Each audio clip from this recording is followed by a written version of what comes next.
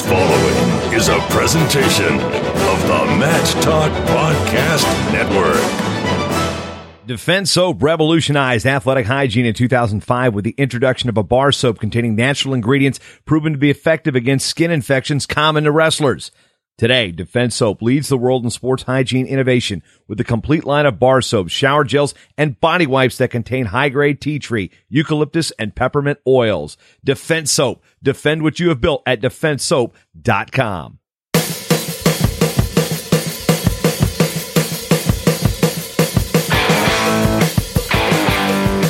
Hello, wrestling fans. It's time for the World Wrestling Resource Podcast.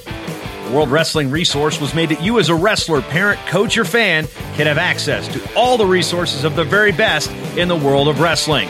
I'm three-time wrestling writer and broadcaster of the year, Jason Bryant, and I want you to join me, along with John McGovern and world champions Terry Brands and Dennis Hall, as we talk training tips, topical discussion, mental preparation, and more on the World Wrestling Resource Podcast. World Wrestling Resource is sponsored by Defense Soap. Find World Wrestling Resource on Facebook at facebook.com/World Wrestling Resource and follow us on Twitter at WWRESO. And of course on the web at worldwrestlingresource.com. Now on to the show as we join John McGovern, Terry Brands, and Dennis Hall. Episode 68 of the World Wrestling Resource Podcast. Jason Bryan here with you. Today, we're going to visit with Leroy Gardner, the head coach at the University of the Ozarks in Arkansas, and Robert Hollywood Hemingway, the head wrestling coach at Allen University in Columbia, South Carolina. Both of these gentlemen been coaching at new programs. They're in the Southeast, and both are also African-American head coaches. There are not a whole lot of African-American wrestling coaches at any level of college wrestling, but we'll talk about a number of topics. But first, let's get some introductions. Leroy, you're a Wartburg guy. You're from Minnesota. Those two things don't really seem to jive, but just give us a little background for those who don't know anything about who Leroy Gardner is. Yeah, definitely, man. I appreciate it. I'm glad to be here. Grateful for the opportunity. Grew up right outside of Minneapolis, Minnesota, wrestled there. Played a lot of basketball and football before I came to wrestling, which I'll talk about a little later. But then went down to, took a right turn there and headed south and went to Wartburg. And, I think that's one of the things for me is kind of a defining thing is, if everyone's going right, usually I'm the guy looking to like, hey, why is the crowd going one way? And I want to do something different. I think that, fast forward to me ending up in Arkansas, starting this program down here, or picking it up after it started. And, a lot of people in my peer group were like, hey, man, what are you doing down in Arkansas? Why don't you come back to Iowa, come back to Minnesota, or do something like that? And I was like, man, this is really interesting to me. And so, I think it's kind of that path has always been one where, I want to go where there's not been a trail and we cut some trails through. Been here this is my third season, and glad to be here. And, we're growing. And so got a wife, and my wife and I have been married 18 years, got a 15-year-old son who doesn't wrestle, and I'm good with it. But, yeah, man, just grateful for every day, man, helping these kids find out their best. So what Leroy did here is he buried the lead. He's multiple-time All-American at Wartburg, pretty good. Never won a state title in high school. Places at juniors, junior world teamer. So that's the stuff you just kind of conveniently skirted over. Yeah, I was fortunate to enjoy wrestling at Wartburg. Won a national title there, won a team title. And then like you said, I got a chance to go overseas and wrestle some as part of the Greco path. And I think the highest I ever achieved, I was sitting fifth on the ladder, got fifth at World Team Trials. And, once our son was born, that changed the game for me. And, I had to step away from competing, but, love everything that all gave to me. And, like I said, got to see the world, go to JB's favorite place in the world, Tashkent, Uzbekistan. And yeah, so... we'll talk about that later. All right, Coach Hemingway, you're recently coming off a book you published called I'm Black, Let Me Wrestle. And through that book, you chronicle your journey where you discovered wrestling. You're a military brat. You explain that in the story, how getting orders, and that helped you go from sport to sport, kind of like Leroy talked about playing football and basketball, then you discovered wrestling. So, give us the 25,000-foot view of how you got into your career with wrestling and coaching now at Allen University in South Carolina. Same thing, I think, for being here as well.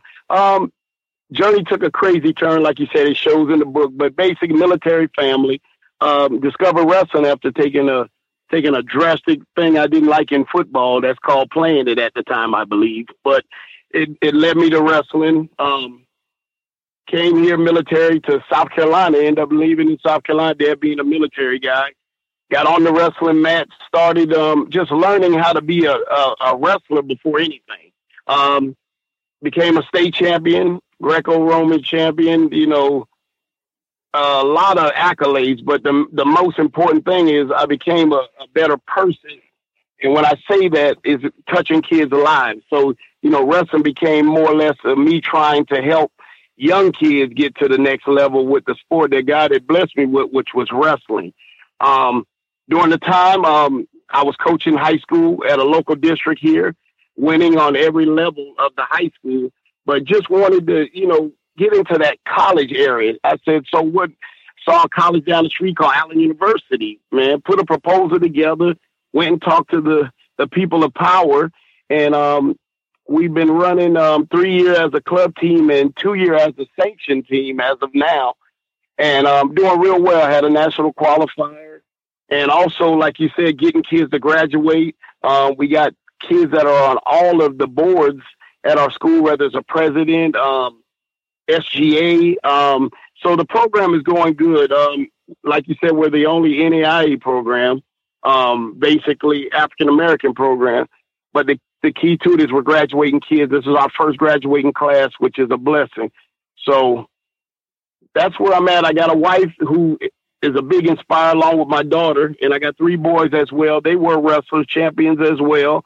Did all the circuits from the AAUs to the USAs to the folk style and did real well. So now I carry the torch. We're running with Allen University now.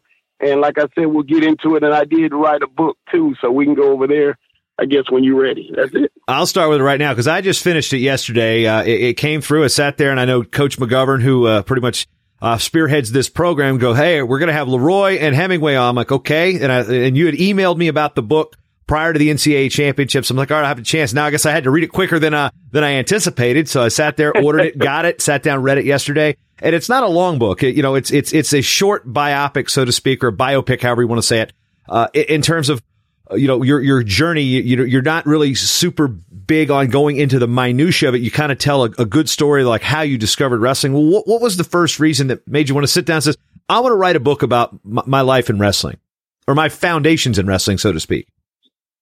Well, basically, like you said, it was a journey. And when I say that, I wanted to write a book where kids understood, of all ages and even adults, but basically for the kids, because that's why it's so short. I always call it the 40-page or more, because some kids don't want to sit down and get educated, but I know if you put something short, it will hit them and then move on. So the purpose was just to get my life story out that made me successful even here today in the book.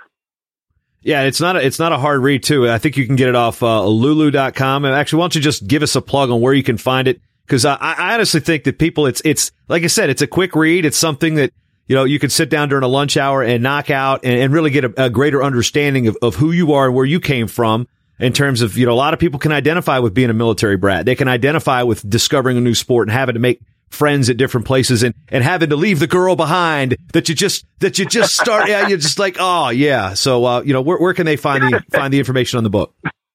Yes, definitely. You can go on lulu.com and, you can just www.lulu.com and go on to shop and then search and put in search. It's called I'm Black, Let Me Wrestle by Robert Hollywood Hemingway, author. I know it's a great read. There are authors named Hemingway. You're just you're another one in a long line of writing Hemingway things. Now, go into Leroy. Let's go back to your background a little bit. And you had told me a story that your dad had quite the athletic background and kind of has a notoriety here in the state of Minnesota. Yeah, definitely. And I kind of had to live up to that a little bit. But yeah, my dad was played basketball at St. Paul Central, and then was the first African-American from the state of Minnesota, born and raised, to get a full athletic scholarship for basketball at the University of Minnesota. And, played all 4 years. And there's like a legend that goes around in the playground that him as like a 14, 15, 16-year-old and a group of other friends of his that were also in high school beat some of the Minnesota guys in a pickup game at one of the parks. And that legend still travels around St. Paul. But, so that was, growing up, I had those kind of that understanding from the time I was about, 12 and start paying attention better to, my plans. And so I played football and basketball growing up. He also played football over there until he broke his leg at St. Paul Central, and he's in the St. Paul Central Hall of Fame as well. So yeah, that was kind of the legacy, and we share the same name. So it's still the case where I'll go places in Minneapolis or St. Paul, and even it happened when I started wrestling. I go somewhere and someone say, "Hey, did your dad play basketball at Central or the U?" And I say, "Yeah." And they said, "Oh man," and they insert whatever adjectives they enjoyed about watching him play or whatever, or competed against him. And so that's a legacy that I came up as an athlete with, and I think for a long time I chased that basketball dream until, like I said, there's not too many 5'11", 240-pound four spots walking around. And so when everyone started growing, I stopped playing basketball, and that was about 8th, 9th grade. And so then after that, I started wrestling in 10th grade, and I was like, man, this is what I was supposed to be doing the whole time.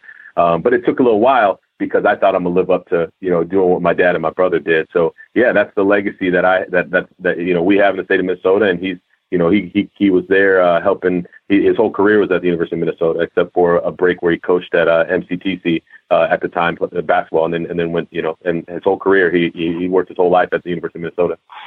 So, and what's interesting, you mentioned 5'11", because I was actually about to ask your height, because that means we're about the same height. Your dad measured in at 6'4", so genetically, your career was pretty much doomed when you did not get the height of your father. No, and that's I always joked with my mom coming up, and and I loved football a lot too, and so as I started to mature and grow, I was like, cool, I'm gonna I'll be if I'm 6'2", that's good, 6'2", 240, I can do a lot of things with that or whatever, even if I don't reach the 6'4", 6'5", but yeah, my mom was only like 5'2". And so I got that side of the family's height. My sister actually is about 5'10". We're about exactly the same height. So she got my dad's side of the family height. But that genetically, like I was supposed to be picking up humans and not jumping over them. So. And Coach Hemingway, you had kind of the same kind of deal, only completely opposite of the spectrum, where you were a little guy, eventually making 112 pounds, but you were a basketball player first, and that was the one thing you both had. You thought you were going to be basketball players before you even discovered wrestling. Yeah, correct. I'm glad one of the coaches said, hey, you might need to try something else early in the game. So, yeah, that's true. Everybody wants to be Jordan back in the days, I believe. That's the thing. So now I learned a lot. I said, maybe I'm not this. I need to stay on this mat. I mean, that's what my goal was. Yeah, we had a generation of kids driving the lane with their tongue hanging out, a la air, his airness. My stepbrother was one of those people trying to drive for the layup with the tongue hanging out. Like, okay, look, nobody's Jordan. Let's not do that. But that's also a testament to what the opportunities that the sport of wrestling brings. And that's part of our topic today. Is there's Leroy. You're on the bigger spectrum. Coach Hemingway, you're on the smaller spectrum, and you both found the same sport in similar means, but regardless of size, it had something for both of you. Coach Hemingway, what was it about the sport of wrestling that kind of drew you in and said, yeah, this is something I feel like I can be successful in?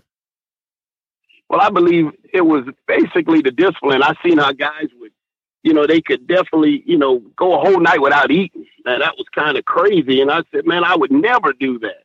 And then I said, wow, I can do it. So, and then the discipline part of it, and I carry it here today as a coach, teach the discipline. We have to make sure the kids are disciplined. You win with discipline. So, and back in the days, I guess when we were wrestling, we used to say, hey, I don't need to eat this. I need to go to bed. I need to sweat. I need to be down by 1.5 pounds by in the morning before I get to school. And time is time to wrestle. I'll be on weight. So discipline was a big part of it, I believe, and it helps me here today with all the kids that I deal with. Leroy, you're kind of again on the other side of the spectrum, being an upper weight. You didn't really necessarily have to cut a whole lot, but speaking on what Coach Hemingway was talking about, what was the situation like for you when you got into it and realized, yeah, this is the thing for me? Yeah, I mean, I think one, I'll say this to a lot of folks, especially when I'm recruiting like brothers, but I think being a little brother is the best training for wrestling that exists. So when I came into the sport, and I think I had a real vivid memory at my first practice coming out, and the varsity heavyweight at the time was a senior, and he went on to play football at Carnegie Mellon, and real strong kid, and he cross-faced me as hard as he could, and busted my lip. And I remember as I'm licking my blood, I said, man, I said two things occurred to me like in that moment. One was gave you his best shot. And then second was, if this sport is about like taking someone's best shot and like keeping coming, like I can do this. And so, I think that for me, it like all lined up, and it helped that I played football and basketball all those years from like, kindergarten, first grade on, because I had good feet and good balance. And I was, relatively strong for like my body weight because I'd always been doing athletics. And so coming into wrestling with that background prepared me really well, in addition to being a little brother, getting pounded on sometimes. And so I just loved it. It was like official. It was like, where has this been all my life? And I think for me, I had a good example of, my brother went to play at Southwest State basketball. And I remember when I was still playing basketball, he was going into his freshman and sophomore years, and he'd come home and work out, and I'd go, he had a little 3-mile route, and I'd go run with him because I wanted to be like him, or I'd go shoot 1,000 shots at the basketball court like him. And so the work ethic part of it was already kind of a part of my life. And so it was easy to just translate that over to wrestling, where it gets really rewarded. I feel like maybe more so than other sports because I'm not worried about a teammate. Like if I do the work, it counts. So that all resonated like a whole bunch with me. It was like, if I work hard, I'm better, and I can take someone's best shot and not give up. I don't quit. So bring me your best. And so that was a real good recipe for me to enjoy some success in the sport, I think. Now, when we look at the opportunities to go into school and the makeup of the sport of wrestling, Leroy, you live in you're from Minnesota. I live there now, and you can say the joke. I don't feel comfortable saying it, but what was the joke growing up in Minnesota? Yeah, it was. I mean, it was always a joke. Like it was me. Like when people hear where I'm from, other black folks, it was like, oh, it's you and Prince and Kirby Puckett, and at the time Kevin Garnett. They're like, it was like, they're like, why do you live in Minnesota? And so, it was like acknowledgement of, that the Midwest, upper Midwest was settled for the most part by Western European immigrants, and so that wasn't a lot of people with a lot of melanin in their skin. So, that's where that joke was always, it still is prevalent to this day when I say I'm from Minneapolis, and people are like, oh man, it's just Prince up there.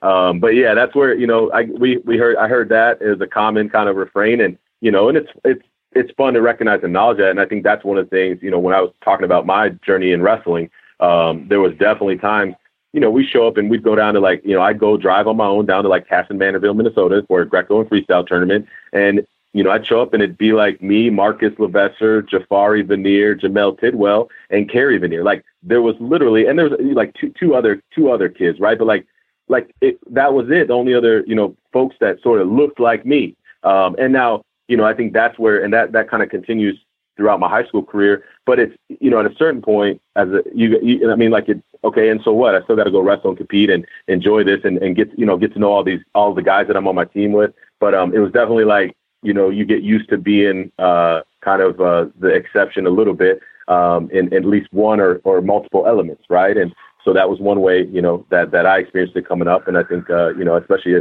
that's 20 years ago now, wrestling wasn't as diverse as it is now. And I think that, it's just a fact, and that's why I always, I try to recruit Jamel down to Wartburg, and like, I always try to make sure like, hey, let's get these guys to college and wrestle. I tried to recruit Jafari, and like, hey, let's get to the next level, get that degree done, and I think that's the recognition. And you look at like the mission of Beat the Street, for example, I flew out there from Arkansas last year to go help with the camp because I really believe that, if there's plenty of kids running around, plenty of athletes running around in places where they didn't have family members that wrestled, like I didn't have anybody who knew wrestling or had an uncle who wrestled. I didn't have that. All we did was play basketball and football for reasons. And so now you've got kids in, urban environments who haven't been exposed to the blue collar nature that is wrestling. And once we find it, like, they get exposed to it, man, there's a lot of kids running around that could be great and benefit greatly from the sport. And so I think that's like, for me, that's a cool thing to be able to beat the drum on. It's just like, hey, it's never bad if we get more wrestlers, that's never bad. So whether it's, women, African Americans, Asians, let's get more wrestlers, and that's kind of where I fall on that. And as far as, Coach Hemingway, you explain in your book that you're a military family and a lot like wrestling, a lot of wrestling people, we don't want to see color. We don't want to see disability. We don't want to see, we're wrestlers. We're all of the same cloth, and we like to beat that drum. Just like, the military, you talk about, you're a family, regardless of what demographic you make up, genetically or any other way, shape, or form. Wrestling and the military seem to have that in common. When you discovered the sport of wrestling, was it in Virginia or in Pennsylvania where you discovered it for the first time? It was Virginia. Okay, so Virginia. Norview High School in Norfolk, Virginia, and let's just say it's a racially diverse community. The city of Norfolk is, and when Leroy is one of just a handful in his area. What was it like for you walking into the wrestling room with Coach Kenny Whitley? What was that racial makeup like, and was it welcoming, or was it kind of like off-putting initially? Well, when I walked in the wrestling room, it was welcome. I will say that is because at the time I didn't know what was going on. I just seen guys in there with sweat tops on. Now I know singles, doubles, and all that good stuff, which I wasn't aware of. And so they basically drew me in like a brotherhood. Ken Whitley, one thing I will say with him, he always nurtured you. Even here today, that's just him. And he said, hey, I'm going to teach you. I'm going to show you. And then I just bought into what they were doing, And like I said, these days when Leroy was just saying about the different race diversity, that's all well and good. But as a coach myself being in the game, you see all types. But my thing now is what I always learned, and my dad and mom, they have taught me one thing. You don't look on the outside, you look what's inside. And I carry that no matter what. You'll see it on my walls. You'll see it all over. You never look on the outside. You look at the inside. So diversity was out there, but at the same time, I got to see what's in your heart. And even as wrestlers, we used to see, you can look at a kid and say, well, he has no heart. We're going to see if we can make him have heart. That's just a coaching drive. And I used to use this term, hey, he ain't got no heart. Let's go. So, but whatever's on the inside is more emotional, and that's what I carry with me. So back to the question with Norview is, I was welcomed, and I was pretty good. And you moved to South Carolina. What was that makeup like? And you had said in your book that it was more of a predominantly African-American school. So as Leroy says, there were more people who looked like you in that respect. Exactly. The same thing. It was being from a military. We've seen all types of people. Like Leroy was saying, the same thing. Got Asian. We had Filipino. We was all over. So racism, if it was there, we never saw it, to be honest with you. Is because when I came into school, my mentality was, hey, I've been all over the world. I was born in San Diego, California. So when I come over here, I've been to Philadelphia. I think we've been to 35 states out of 50 due to my dad being the ejection seat. He was over the planes that eject guys in wars or whatever it is. So we saw all types. So when I got to the predominantly black school, my main focus was basically to get on the wrestling mat at the time.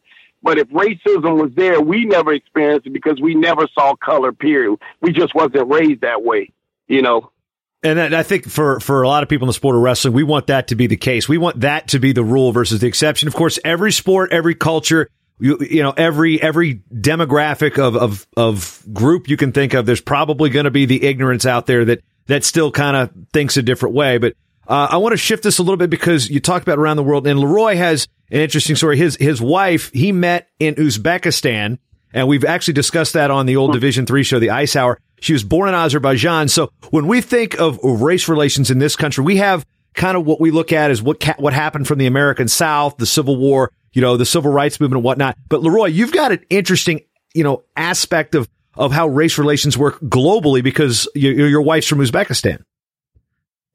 Well, yeah, I think, it sort of had required me as a young man, to like evaluate, just like, Hollywood's military experiences real quickly, your perspective shifts from whatever your unique experience is to a more broader perspective.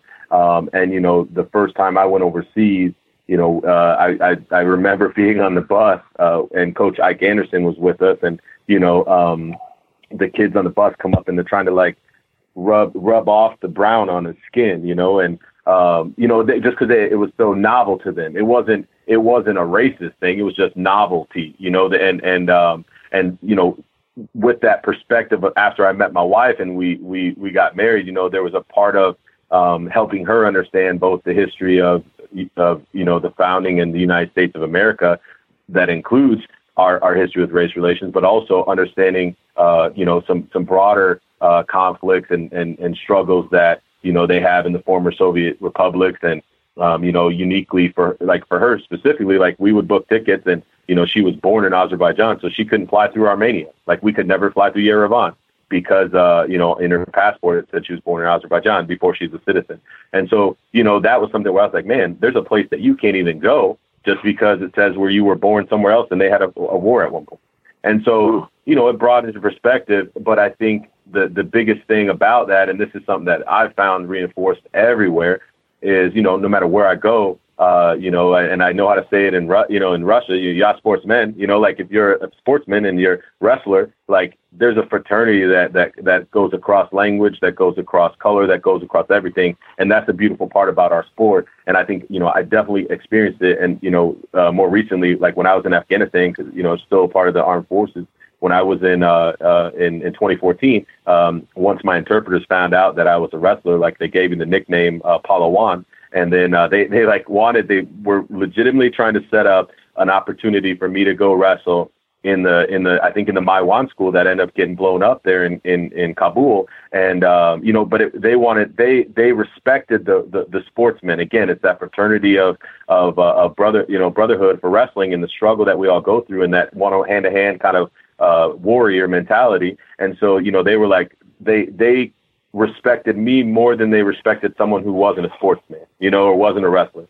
And so, for good or bad, I experienced it in a real positive way. I told them, hey guys, I can't go to your wrestling club and compete, for security reasons, but I'd love to. But it was just good to be, once they found out that, it was like, they were very, very much more informal and, and like I said, it just reinforced that global fraternity that exists for wrestling. And like, Coach Hollywood was saying, it's about who are you? I want to know who you are, regardless of anything else. I want to know who you are, and I want to know about your heart.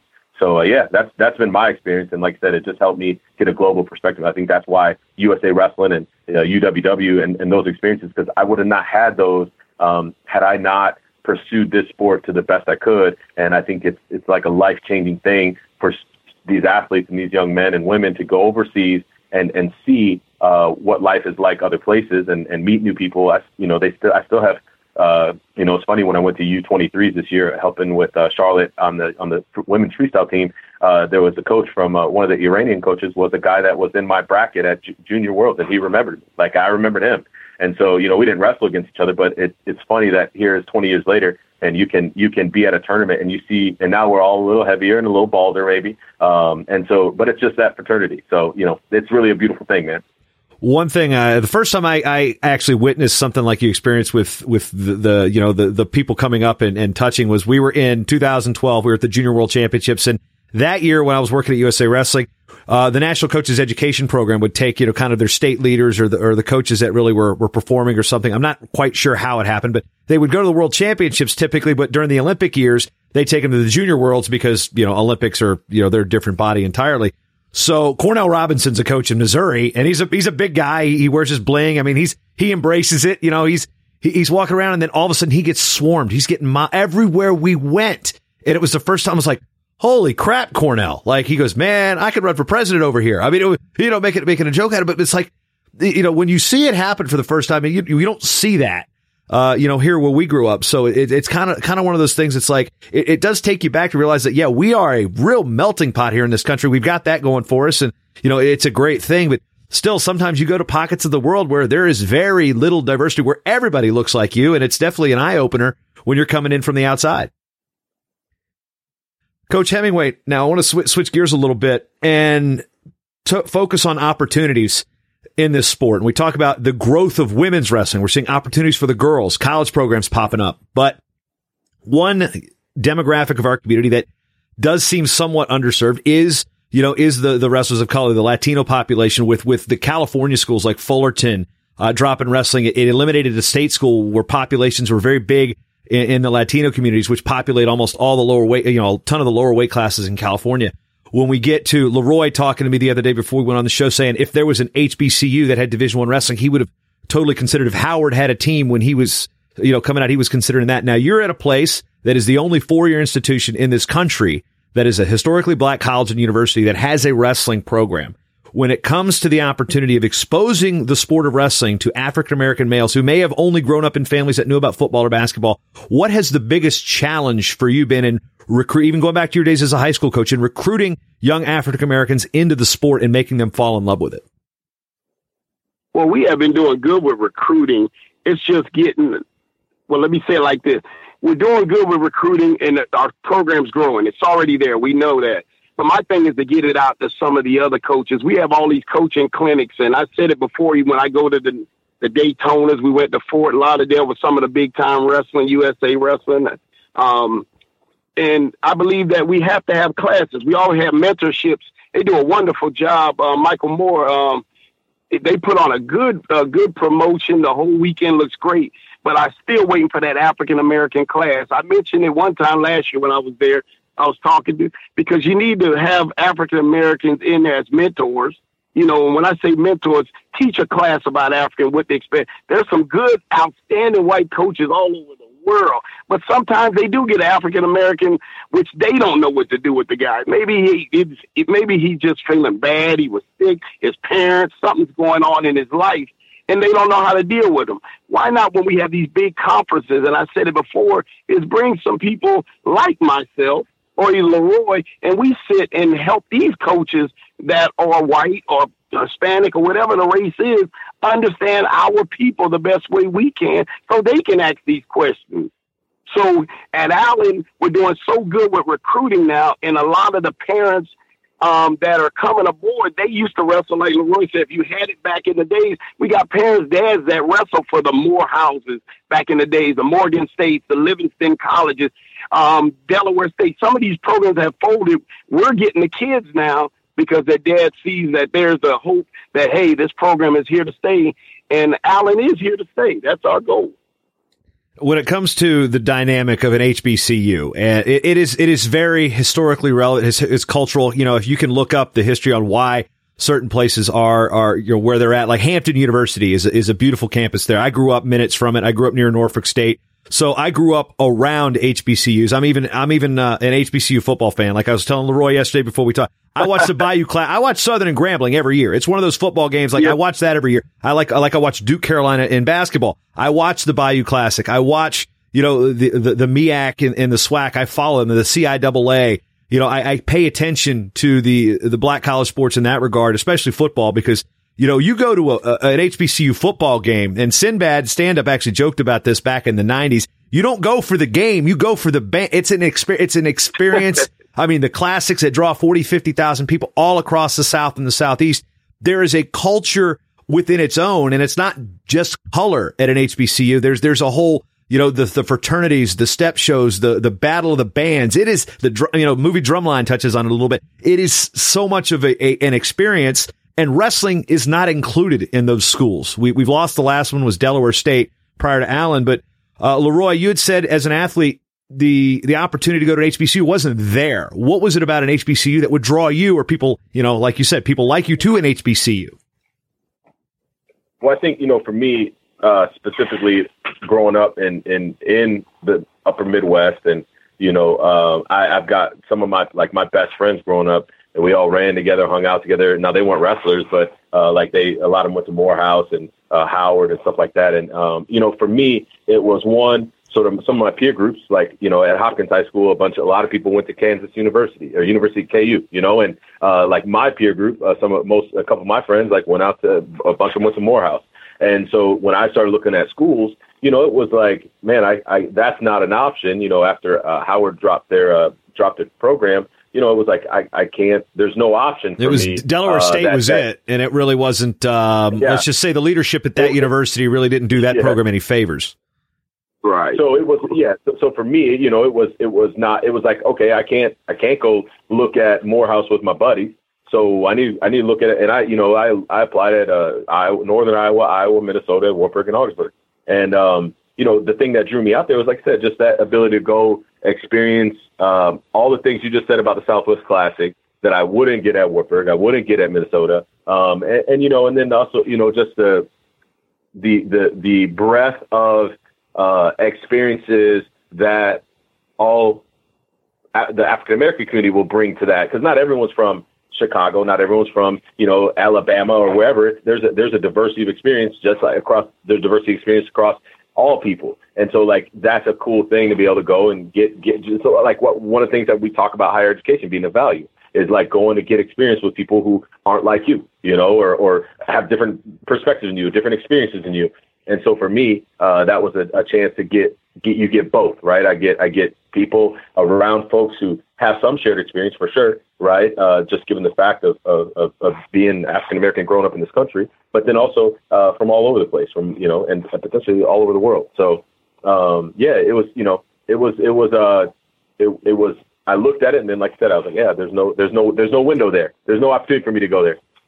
You know, I'm looking back at you know, Delaware State. I remember I was covering wrestling for the Daily Press back in Newport News, and there was a kid from Heritage High School named Devon Alston, and he was a state place winner for my district, and that district wasn't really good in the AAA side. I'm talking to him, interviewed him for the paper. I'm like, so where are you looking to go to college? He's like, yeah, I want to go to A&T, but they don't have wrestling. I'm like, whoa, you want to go HBCU? I got in touch with the coach at Delaware State. I go, Darren, I got a guy for you. Once at HBCU. And, you know, sure enough, the next year we see Delaware State comes to the Old Dominion Invitational. There's Devon Alston wrestling for Delaware State. I'm like, all right, cool, opportunity. You know, opportunity meets desire. And it's just like if somebody wants to go to a liberal arts college or they want to go to a Catholic institution, it's the same thing. It's not just like, I want to be only around my people. That's not essentially what the HBCU experience is like. As I explained, you know, the Battle of the Bay, Hampton versus Norfolk State is a riot of a good time. So, you know, those opportunities, but I'm looking at it from Coach, Coach Hemingway. You're down there in South Carolina, and imagine if you look at some of the schools that dot the Southeast and the Deep South, you're like, what opportunities would open for young African American wrestlers if a Tuskegee had wrestling? If an Alabama A&M had wrestling, or like a North Carolina Central or an A&T, you know, Morehouse, you know, which we've mentioned a couple times, which is, you know, an all male school. There were 3 liberal arts all male schools in this country, Wabash, Hampton, Sydney, and Morehouse. And at one time, Hampton, Sydney, and Wabash had wrestling. It was like, well, what's up with Morehouse? We got to get them. But, you know, the opportunity to go to an HBCU in the South is more part of the high school education. Imagine if Tuskegee had a program based on what just general history knows about that institution. Right. Well, basically, you said the same thing. We got South Carolina State, Mars, Voorhees. There's a lot of surrounding colleges, FAMU, a lot of those. It would bring so much because, like you said, you talked about the football aspect. I would love to see when you bring the wrestling aspect of how we have a good time. You know, you're graduating kids. I mean, it's just ideal. They used to have the MEAC back in the days and stuff like that. So a lot of that stuff I was pushing. I want them to come back. I think it's time. I think some of the presidents, you know, to get in there and just figure out how they can make it happen. You know, they took a chance on us. And like you said, it's just we had to crawl to get to where we're at. But at the same time, we're trying to grow. And at the same time, when you go to these different tournaments, you're seeing these young kids, whether African-American, white kids, or Latino. I keep saying all of it. Man, a singlet is a singlet. I don't care how you look at it. I'm going to put one on you if you're ready to wrestle. That's it. You know, so I could kill it, and I'll throw you a headgear too if it comes down to it. But but my goal also is just to try to bring what you said. You named it. You were in Norfolk. I mean, hey, Virginia. You know, we had it in Virginia. When I left Norby, I remember Buddy Lee, some of those heroes with the jump rope, all those guys we used to hang with when I was young. You know, so I see the difference in it. But my main focus now, like you said, is to bring this HBCU back. It's so much needed. You know, our kids need it. Like you said, I go back to the same thing that we can talk all day about basketball. Every kid ain't shooting jumpers. Every kid ain't tackling all the time. You might as well add a blast double to it, and you're good to go. Now, one thing you two also have in common is you're at non-Division I schools. Now, you know, Hollywood, you're at NAI. Leroy, you're at Division III. And these are programs that are being added for various different means. Hollywood, you'd mentioned Mike Moyer. I know the NWCA. I used to work for them. Moyer's on the phone constantly calling. I mean, the NAIA has gone from 25 programs to I think we're going to be in the mid 60s next year that are championship eligible, with 6 or 7 new teams coming in next year. And, you know, while we may not get a Howard, we may not get a Hampton University, at least at the Division I level, but at Division II, Division III, the NAIA, which enrollment kind of drives the school. You're both at schools that are adding programs for that reason. And Leroy, what's the situation been like? I mean, you didn't start the program there at Ozarks, but what has the school seen as a benefit to adding the sport of wrestling to its infrastructure? Yeah, definitely. I mean, you know, Coach Zastro, you know, started it, and I was happy to kind of come in and help further. That was the main thing. Was like, he was like, hey, I put my heart and soul in this, and I don't want it to go downhill. And I was like, man, I'll do my best to honor that same, you know, energy and everything that you put into it. So, you know, as an institution, like just on a metric, you know, situation, I mean, we go from, you know, having before we had the wrestling program, zero wrestlers, right? 0 students here for wrestling. And, last year we started the year with 40 student athletes. And so just from and we're a small school, we're less, we're right at about 900 students. So when you talk about just wrestling having 40 student athletes, that percentage is that's like non-trivial, And so I think that's been great. And I think further, it's an opportunity for someone to consider all the beneficial things that this institution offers. We're a liberal arts school, so it's a way for someone to have access to the benefits that this institution offers, and also still continue to compete at a high level as a student athlete in the NCAA. And so that's really, for me, what I pitch to all my student athletes. Hey, that you got a chance to come here and keep doing it, and be at the NCAA tournament, go reach the goals that you have for yourself at the highest levels.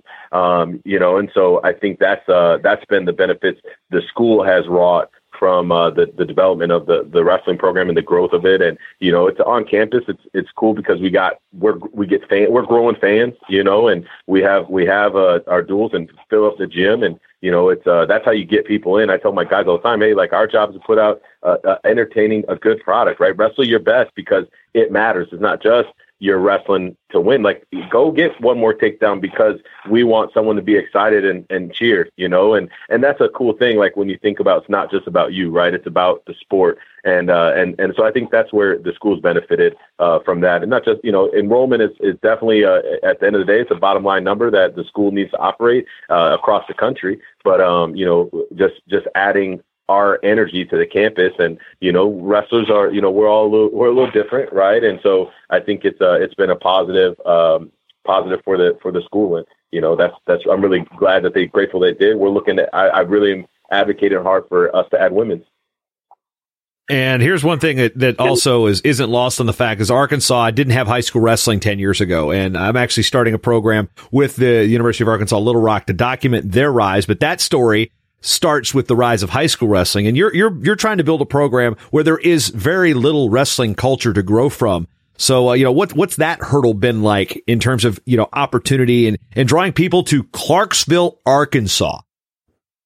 It's a great place, man. The school on the hill here. We're right off 40, so it's convenient in that regard. It's not as hard as you would think. I always ask guys 2 questions. Hey, I'm asking you, 1, to come to Arkansas, and I'm asking you to pay a little bit for school because I can't give you a full athletic scholarship. And so if any of those, if we can't get past those 2 things, then good luck with everything else.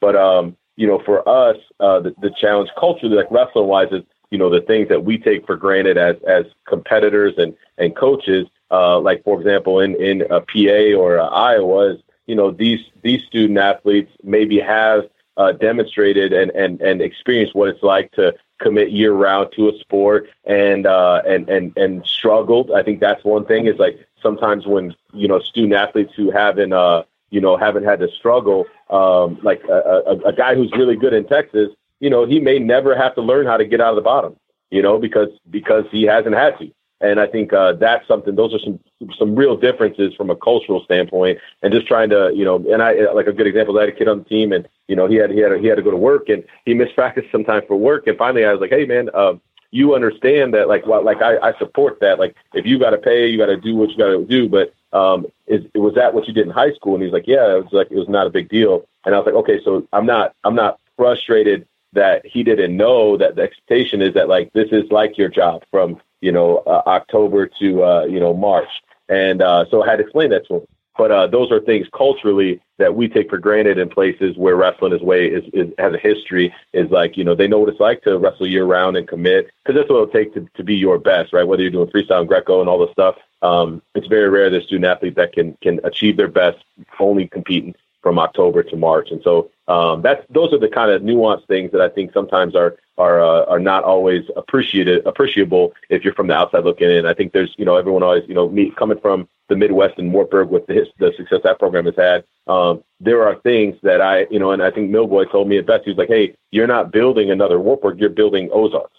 And he's like, so don't try and do the things, like there's some things that don't apply, because when I came to Wartburg, we were 10 years into successful championships, and all the things that happened. It wasn't year 0 or year 2.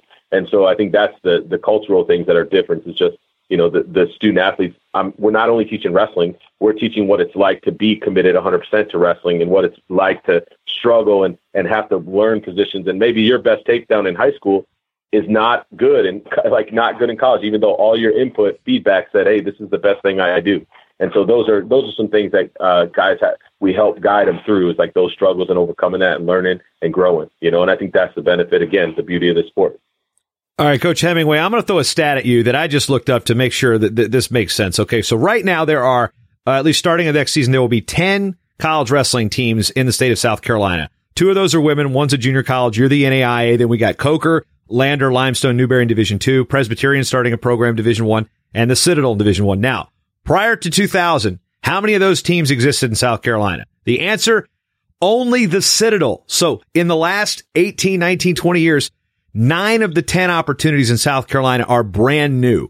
So, and you're one of those opportunities. What has it been like to try to, kind of ingrain a wrestling culture in a state that's got wrestling tradition? It's just not really talked about a whole lot. Now you've got opportunities to keep kids in state, whether it be at your institution, whether they want to go to the Citadel for a military experience or be part of Mark Cody's new program, men's or women's at Presbyterian. I mean, what's it like, and what's the wrestling growth been like, at the grassroots level through the high schools in South Carolina? Because we've seen it at the college level.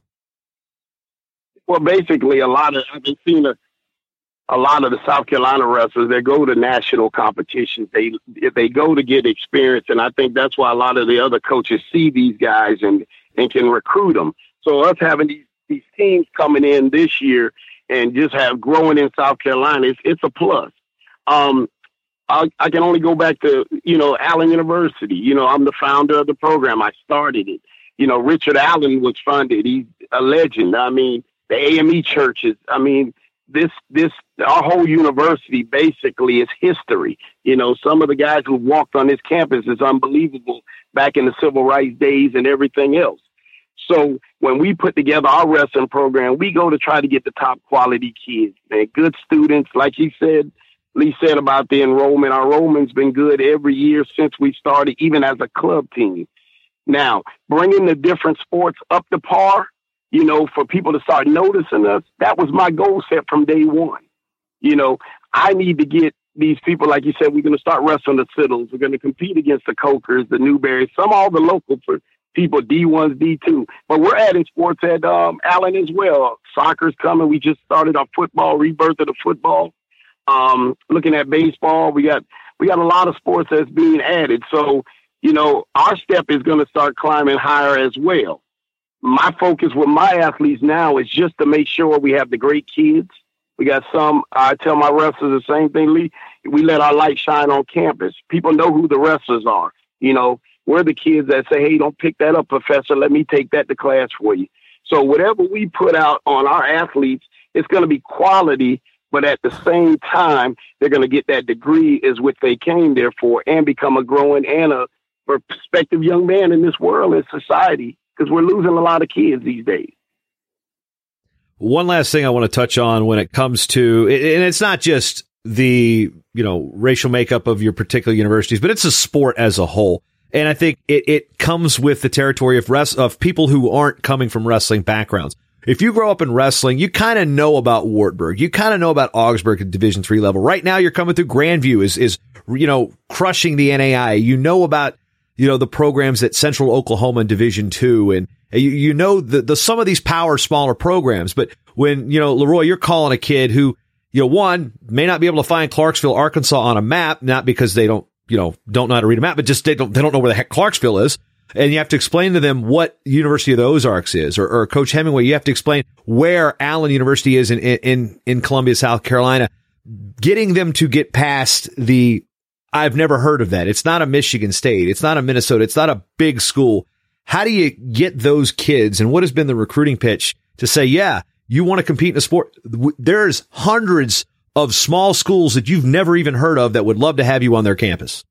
Yeah, I mean, I think you talk to any student athlete, for the most part, I would say I think greater than 50% of them are attracted to a school initially by their interaction with the leadership of that program. Like for me, that's what put it over the top for me to go wrestle for Coach Miller. And so my job as a leader for our program and in service to this institution is to go reach as many of these potential student athletes as I can, strive to have a positive interaction with them, answer any questions, concerns they have about the process, because that one thing that it's clear to me, a lot of student athletes and their families don't know what the process is to end up at an institution, what the recruiting process looks like and things like that. So a lot of times, I've been in a position where I said, hey, regardless of where you go, if you have questions about this process, I'm here to help you, even if you don't end up being at my institution. Like, I want to see your student athlete continue on. And so I think, just making sure we have a positive interaction, let them know what we're about. If a kid's looking at going to a Michigan State or Minnesota, Twin Cities campus, I'm probably usually, if that's their goal, they want to be at a huge school, like, I can't offer them that, so let them know what we're about and see if that's interesting to them. But a lot of kids, the only thing they respond, like, they're like, Coach, it doesn't matter. I'm going to study physical education and I want to wrestle for you. And I think that's where, that's my job as a leader and a servant to this institution, say, hey, here's what I'm about. Here's what we're about. I like what I see so far about you. Is there a fit here? And I think that's the challenge. That's the gauntlet that's thrown down. Recruiting never ends. Like, everywhere I go, I'm someone's got a cousin. Hey, my nephew wrestles. How old is your nephew? Things like that.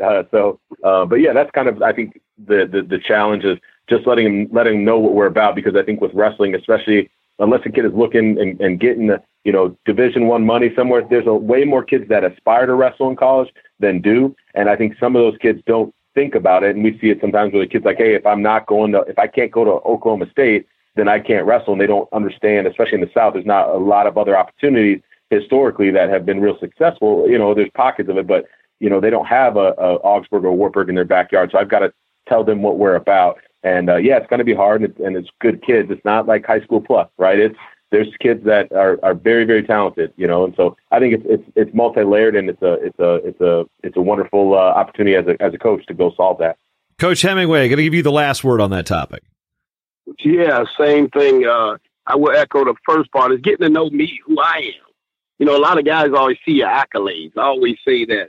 But see, one thing about me, and I tell a lot of kids, when you come to visit, we're going to tell you the truth, and we're going to let you feel out. When you drive a car, you go to look at a car, you only get a test run. So if I got to just use you as a test run, then I know you're not going to come here. So I got to be able to drive that car for 4 years of graduation. And I'm going to keep that car. And after 4 years is paid off, then I'll go ahead and send you on your way. So my thing is, I look at it like this. When the kids are coming, they look for the D1s. That's natural, and some of it be talk, My kids, I thought my kids were D1 at times. That's just dad's mentality. But it has to be a good fit with the coach, and I've been blessed to have a good fit with the guys that we are bringing in. And believe it or not, I am a fiercely Christian value guy. I mean, for God I live, for God I die. I'm not scared to say it. That's been me, and that's why I've been so successful, because I put him first and then I move on. I don't recruit for always the state champion, national qualifier, runner-up. I recruit for the spirit of the kid. And if I can get the spirit of the kid, I get all that extra. That's not a point. I get the champions. I get that. But if they have a good spirit to fit into what we're doing here at Allen University, and that's nurturing these kids, getting them to that next level, getting that degree in their hand, being husbands, wives, everything that it comes to have trust in what you're doing at your program. That's what we're about. And if you're here to come in our program, we're going to go ahead and give you 100% all the way till I walk you down that aisle. And that's what it's about. And with that, we'll wrap up this episode of the World Wrestling Resource Podcast. I'd like to thank our guest, the head coach at the University of the Ozarks in Arkansas, Leroy Gardner, and the head coach at Allen University in Columbia, South Carolina, Robert Hollingwood Hemingway. You can check out his book, I'm Black, Let Me Wrestle. Order that at lulu.com. Search for Hemingway. Yes, you might even find some Ernest in there, maybe, perhaps. But, gentlemen, I appreciate the time and the insight today on a variety of topics, and best of luck to you guys in your future with your respective programs, as both of you still looking for that elusive first All-American. Yeah, we're on the hunt. You're right. Thank you, JB. JB, thank you, sir, man. You're very good. We love you. Thank you.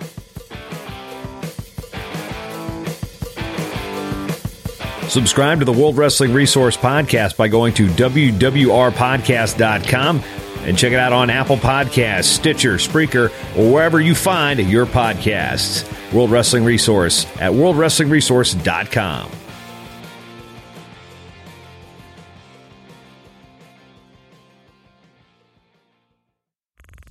This show is part of the Matt Talk Podcast Network. For more wrestling podcasts, head over to MattTalkOnline.com.